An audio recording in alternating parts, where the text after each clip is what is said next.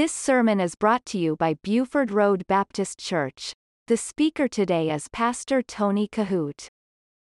This study in Revelation is exactly like we were in the book of James and book of 1 Peter and 2 Peter. It's expository. It's verse by verse. And this is a study where you will need a lot of notes. You'll need to take a lot of notes in this because it is so deep and it is so complicated. Even as we move further on into this book, you will find out that there is so much that you will lose track on fast if you don't stay alert with your notes. And so I do pray this is going to be a blessing to you. Now, to give you just a little bit more of a background where we were last Wednesday evening, we only had just a couple of minutes to get into this study, but at the particular time that Revelation was written, the Roman emperor at this time, his name was Domitian. He was a cruel type of leader. He was sort of like Nero, who was in himself a barbaric, a brutal individual. Domitian was the same way, and he had demanded public worship. He had demanded that people would acknowledge him as a god, that he would be worshiped all throughout the land. And as a result of that, you have to remember that the church had just basically been birthed, and it was in its infancy. And as the scriptures were just coming to be, as far as the epistles and scriptures of the New Testament, Christians were facing unbelievable persecution. I'm talking about in the most barbaric way.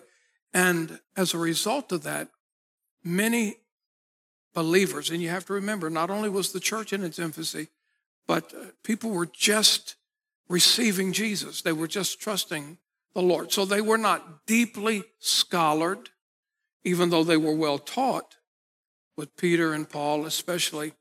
But many Christians refused to obey this Roman Emperor Domitian. And as a result of that, he inflicted unbelievable persecution on the church. And by the way, historians tell us that this was the second great persecution of the church.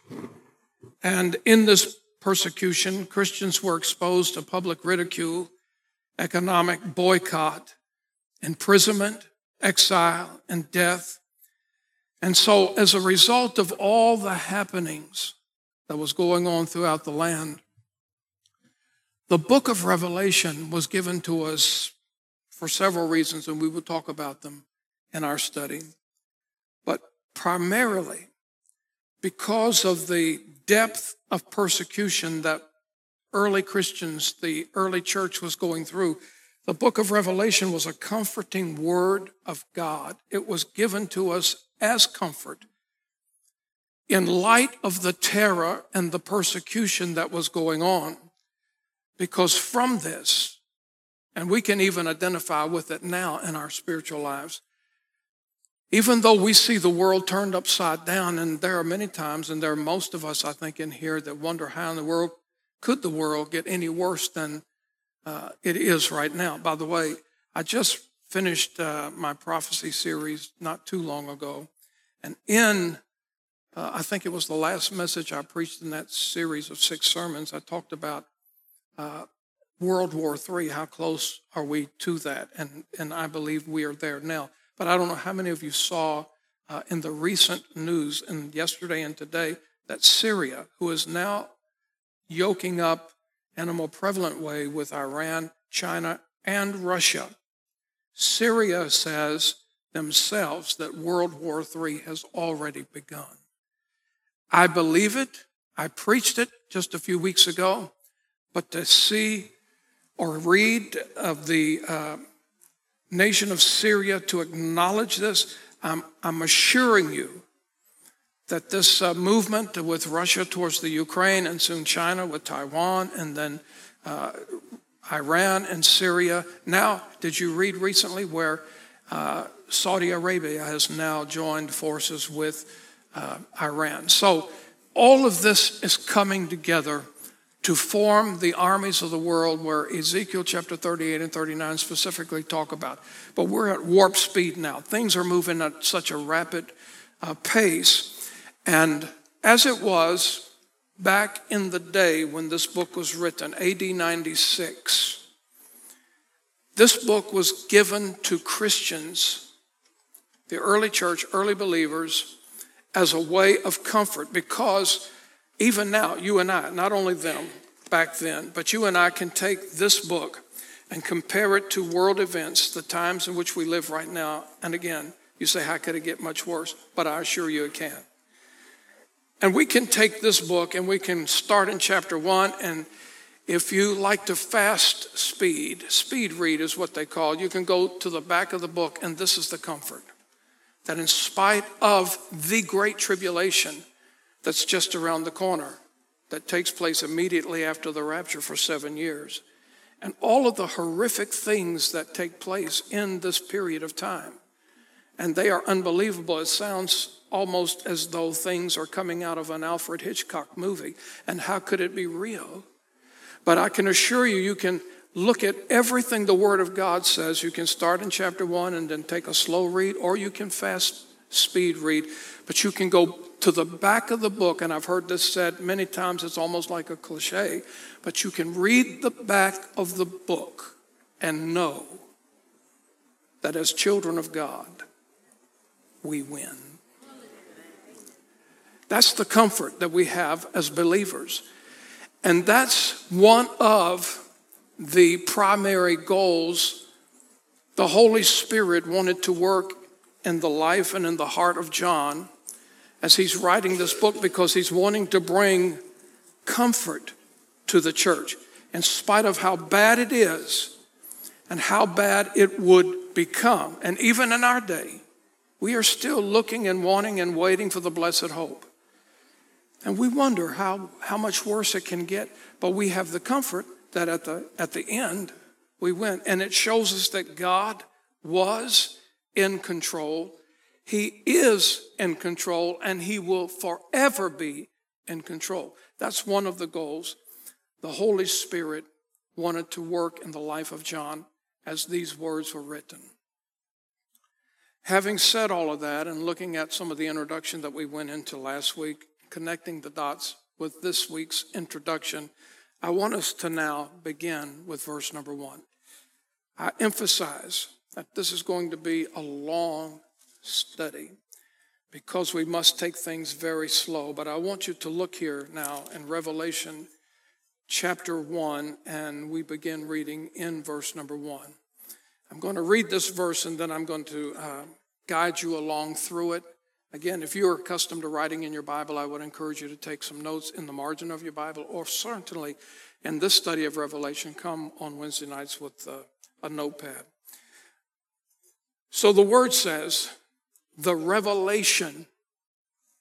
Now, this is not the revelations, but the revelation, that's important, of Jesus Christ, which God gave unto him, John, to show us his servants things which must shortly come to pass.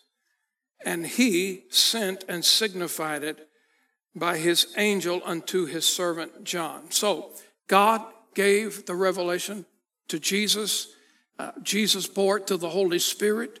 The Holy Spirit bore it in the heart and the bosom of John. Now, when you look at this word revelation, you might even want to underline it here in the beginning of verse number 1, because that word means, the word revelation means unveiling. And so that helps you as we launch into this incredible book to understand that the Holy Spirit is using John in a supernatural way. And this is what he's doing. He's almost like pulling back the curtain of time. And this unveiling takes place. The curtain parts.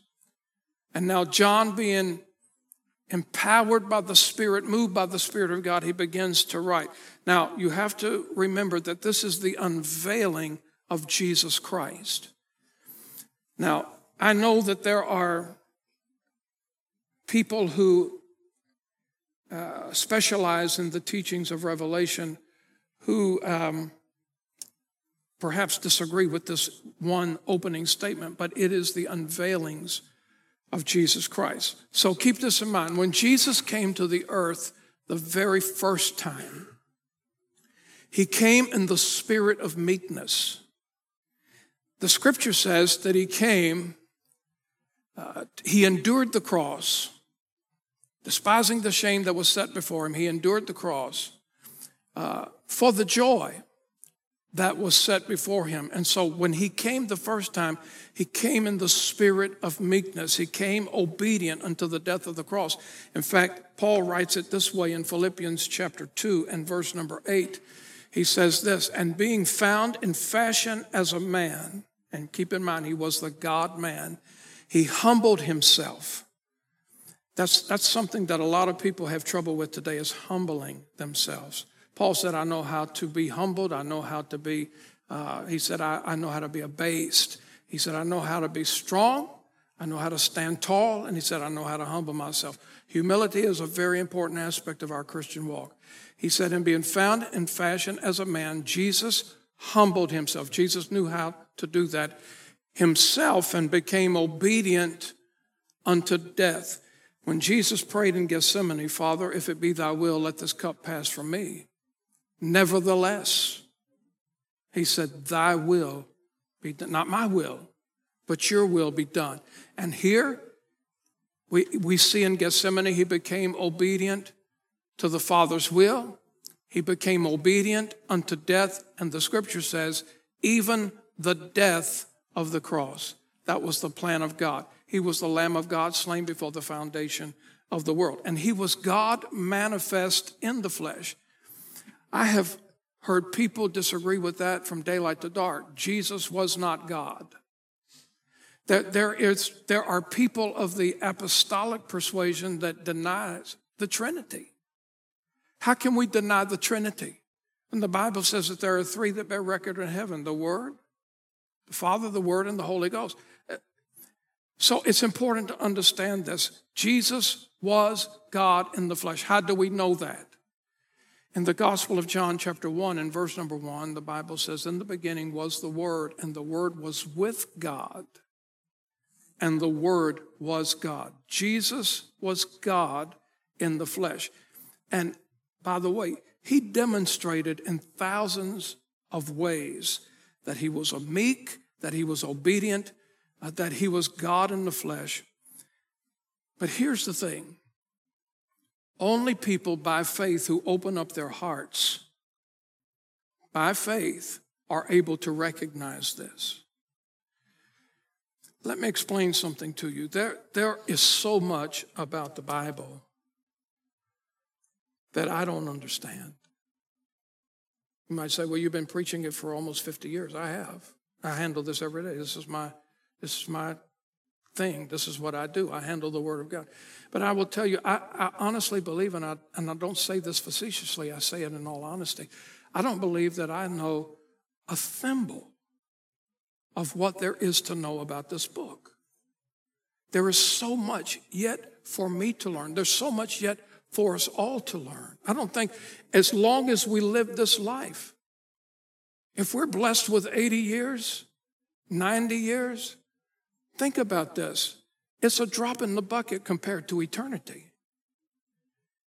I don't believe that in a person's lifetime, no matter how schooled and scholared that we become or we apply ourselves, we're not going to learn it all. And I realize that. And so here's my position on the knowledge that I have of the Bible. I may not understand it all, but I believe it all. From cover to cover, from Genesis to Revelation, so much I don't know. And, I have people ask me Bible questions from time to time, and there are times that I'm able to give an answer on the spot, and there are times I say, let me get back with you. And it keeps me polished and pointed and poised to know more about the Word. But I believe it all, whether I understand it or not. But here's the thing. How do I believe it? How do I believe everything that's in this Bible from cover to cover? It's very simple. By faith. Now the just shall live by faith. And what is faith? Faith is the substance of things hoped for, the evidence of things not seen. So even though we have Scripture before us, and we can read it and reread it and study it and restudy it, we may never, ever know the full meaning of it. And here's the other thing. Not that we preach heresy, not that we try to preach incorrect truth and doctrine, because what comes out of my mouth standing here at the sacred desk is important. I have to give an account one of these days for every word I say right here. And I understand the severity of that. But I believe by faith this is the unadulterated, infallible, immutable Word of God. Whether I understand it all or not, I believe it is God's Word. Now, it's a faith thing, but let me remind you of something. And before we went to 2 Peter and 1 Peter, for the longest time we were in the book of James. I don't know how many of you sat through that study. Maybe you watched it on the internet during the times of COVID, but let me say something about that particular study because I made a great point about this. James, for example, who was brought up in the home of Jesus. He was raised under the roof. At some point in time, we have no record of when Joseph, the earthly stepfather of Jesus, we have no record of when he actually died. We do know that Mary and Joseph had many more children than just Jesus. And this is a fallacy of the Roman Catholic Church because they believe that Mary was a perpetual virgin. After she had Jesus, she had no more children. That's clearly against the Scripture. That's a false doctrine. Jesus had brothers and sisters, and one of his brothers was James. And the truth of the matter is this: James was raised under the same household as these other siblings. Now again, the father of Jesus was God. That made all the difference in the world. Now Joseph and Mary had other children. Mary gave birth to the only begotten Son of God. But Mary and Joseph had other children. So they have this household. They're raising children, Jesus being included. And I think it very odd and strange how James could sit through the whole thing and not believe Jesus was who he said he was. I have reiterated this multiple times, but think about, do you have devotions in your home? Do you have devotions in your personal life? In fact, my scripture this morning was what I just shared with you a moment ago. There are three that bear record in heaven: the Father, the Word, and the Holy Spirit, the Holy Ghost. I think it's imperative that we have a daily devotional life. We have to do that. I wonder how many times in daily devotions did Mary and Joseph sit at the kitchen table with their siblings, their children, and these siblings were there. And I wonder how many times Joseph said, "Let me tell the story again." And maybe those children begin to roll their eyes. "Oh, my goodness, you're going to talk about the angel Gabriel again. We are so tired of this story." But think about it. Telling the story time after time after time. And James, not only as a toddler, as a young boy, 12 like Jesus, he grew in stature. Becoming a teenager, becoming a young man. Here's the point. He did not believe that Jesus was the Messiah until after the resurrection. Now you think about this. We're talking about faith and how important it is for us to believe by faith that this is the Word of God, and everything that we're going to talk about in Revelation is not only things that have taken place already, but things that must shortly come to pass, things about eternity. We have to believe this book by faith. Faith is essential to who we are as children of God. And so James, he failed to recognize Jesus as the Son of God, the Messiah, in the beginning. Only half-heartedly did the other disciples go along with this thing, he being who he said he was. And so the world all around them was so blind to it that they offered Jesus a stable to be born in, and they gave him a brutal cross to die upon. But thank God, listen, one day, and I don't believe that it's too far off, and I know there are skeptics in this world that's saying exactly what the scriptures say. Where is the promise of his coming? People have been talking about the second coming of Jesus for the last 2,000 years. And yes, and here's the truth. I don't know when he's coming. You don't know when he's coming. I don't know when I'm going to die. You don't know where or when you're going to die. But here's the thing. If Jesus doesn't come in my lifetime, if my eyes closed in death before the rapture took place, I will go to my grave preaching Jesus is coming again. I believe that with all of my heart. And so I have to, by faith. Now, by faith, I believe that one day he is going to come, according to Revelation. We'll see this. And he's coming with power. He's coming with glory. And he's coming to crush all of the oppositions to his church, to his word, to him. He's coming to deliver his church. He's coming to deliver his people. And in the book of Revelation, the person of Jesus Christ, as we see in the very first opening components of this chapter, the Revelation, is talking about the person of Jesus Christ is unveiled. He is given to us as the spotless Lamb of God. Now, one of the purposes, as I've already mentioned in this book, is to give us encouragement that in the end, no matter how bad it is, we will win. But another purpose of Revelation is given to us. I want us to look at another part of verse number 1. And that's this: to show, to demonstrate, to show unto his servants a couple of things here. Things which must shortly come to pass. Okay, we recognize this is a little over 2,000 years old here. But the point of the matter is that things that must shortly come to pass, I want you all to know and be rehearsed in this great truth, and that is God has a plan for this earth. We're not just spinning on its axis out somewhere in the galaxies. God has a plan for the earth. God has a plan for his church. God has a plan for believers, not only collectively, but individually. And here's the startling truth. The plan that God has for the earth, God permits in this plan, he permits apostasy. You think about this.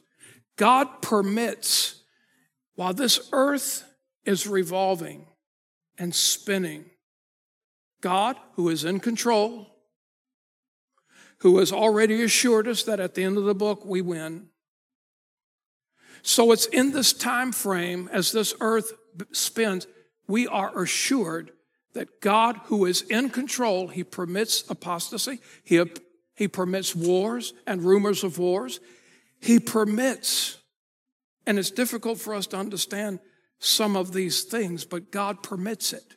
None of these things take God by surprise, but God permits famines. He permits that. And he permits pestilences. COVID-19 did not take God by surprise any more than AIDS did. You think about this. God permits it. God permits earthquakes.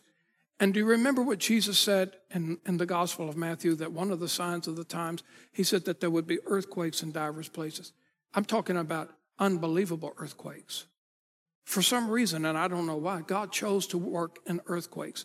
He did in Elijah's day. He did on Crucifixion Day. He has promised that it's going to happen in the future. So God specializes. He works. He permits earthquakes. And here's something else. And this is one where people struggle with their faith, where they question God.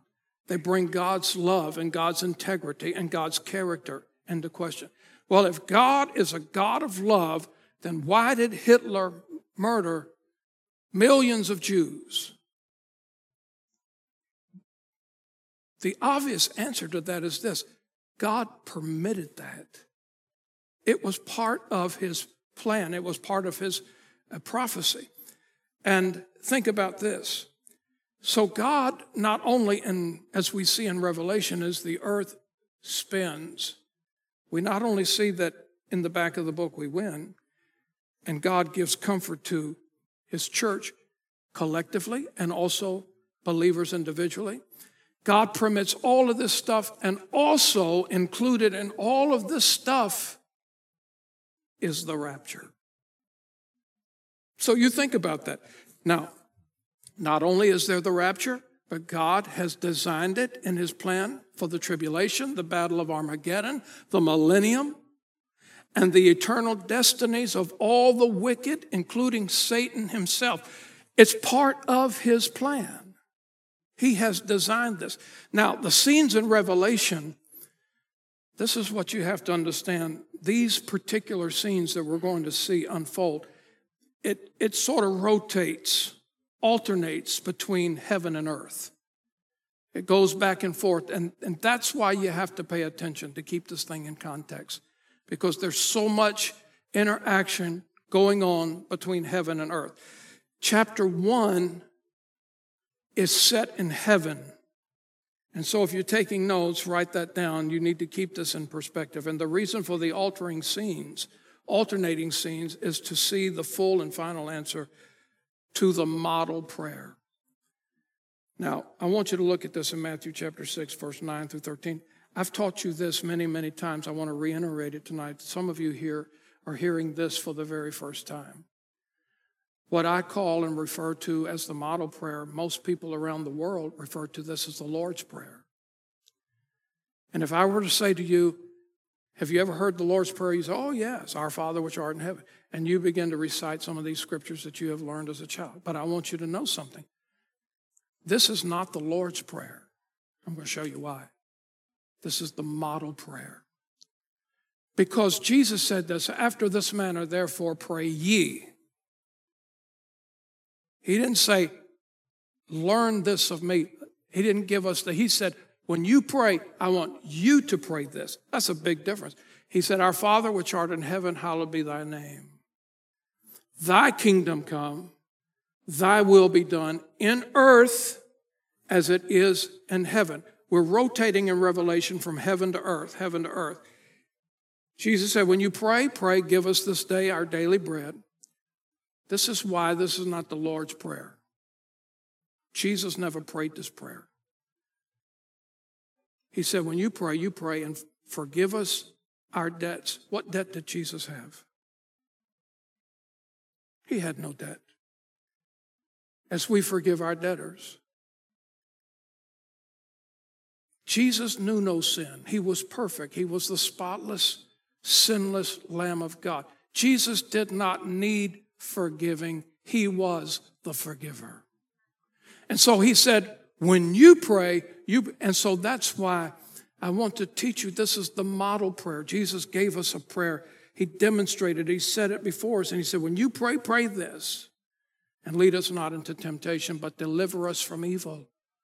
For thine is the kingdom and the power and the glory forever. Amen. And so in this book of Revelation, we see God's will being decreed and declared in heaven. And then we see God's will being done, decreed, declared, done on the earth. We also see that there is no power on earth and there is no power in heaven that can interrupt the fulfillment of God's plan that he has for this earth or for mankind.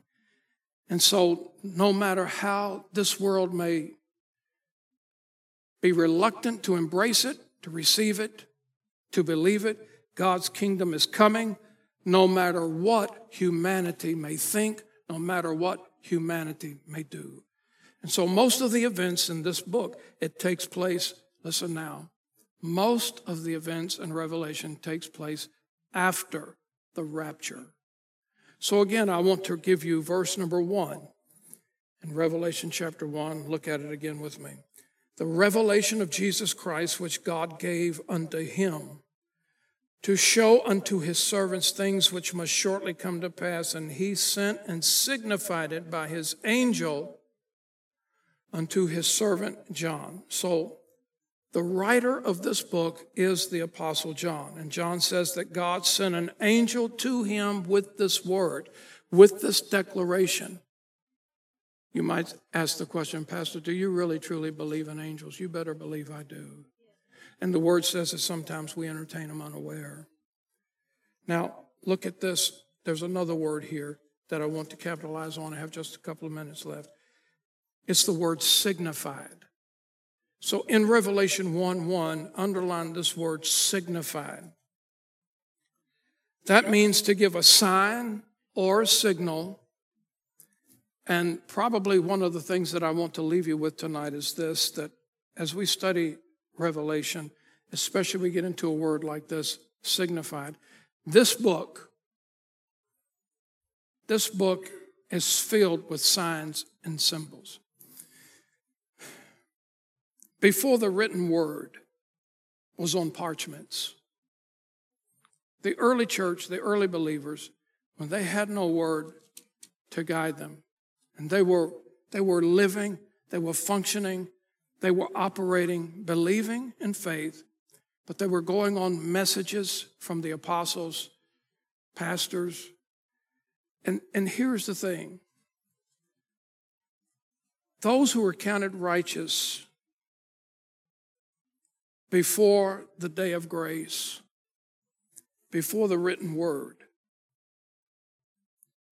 God chose to move upon those people in such a way that they were inspired in faith. They were inspired to believe by signs and wonders.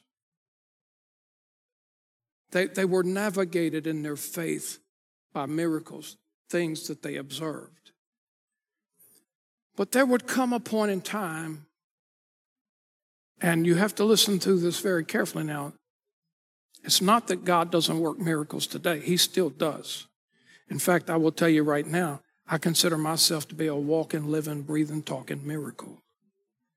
Because of the Spirit of God living in me, I was a hell-bound, deserved, lost sinner. But because of the miracle-working, saving power of Almighty God, He changed my life. He changed my course. He changed my destiny.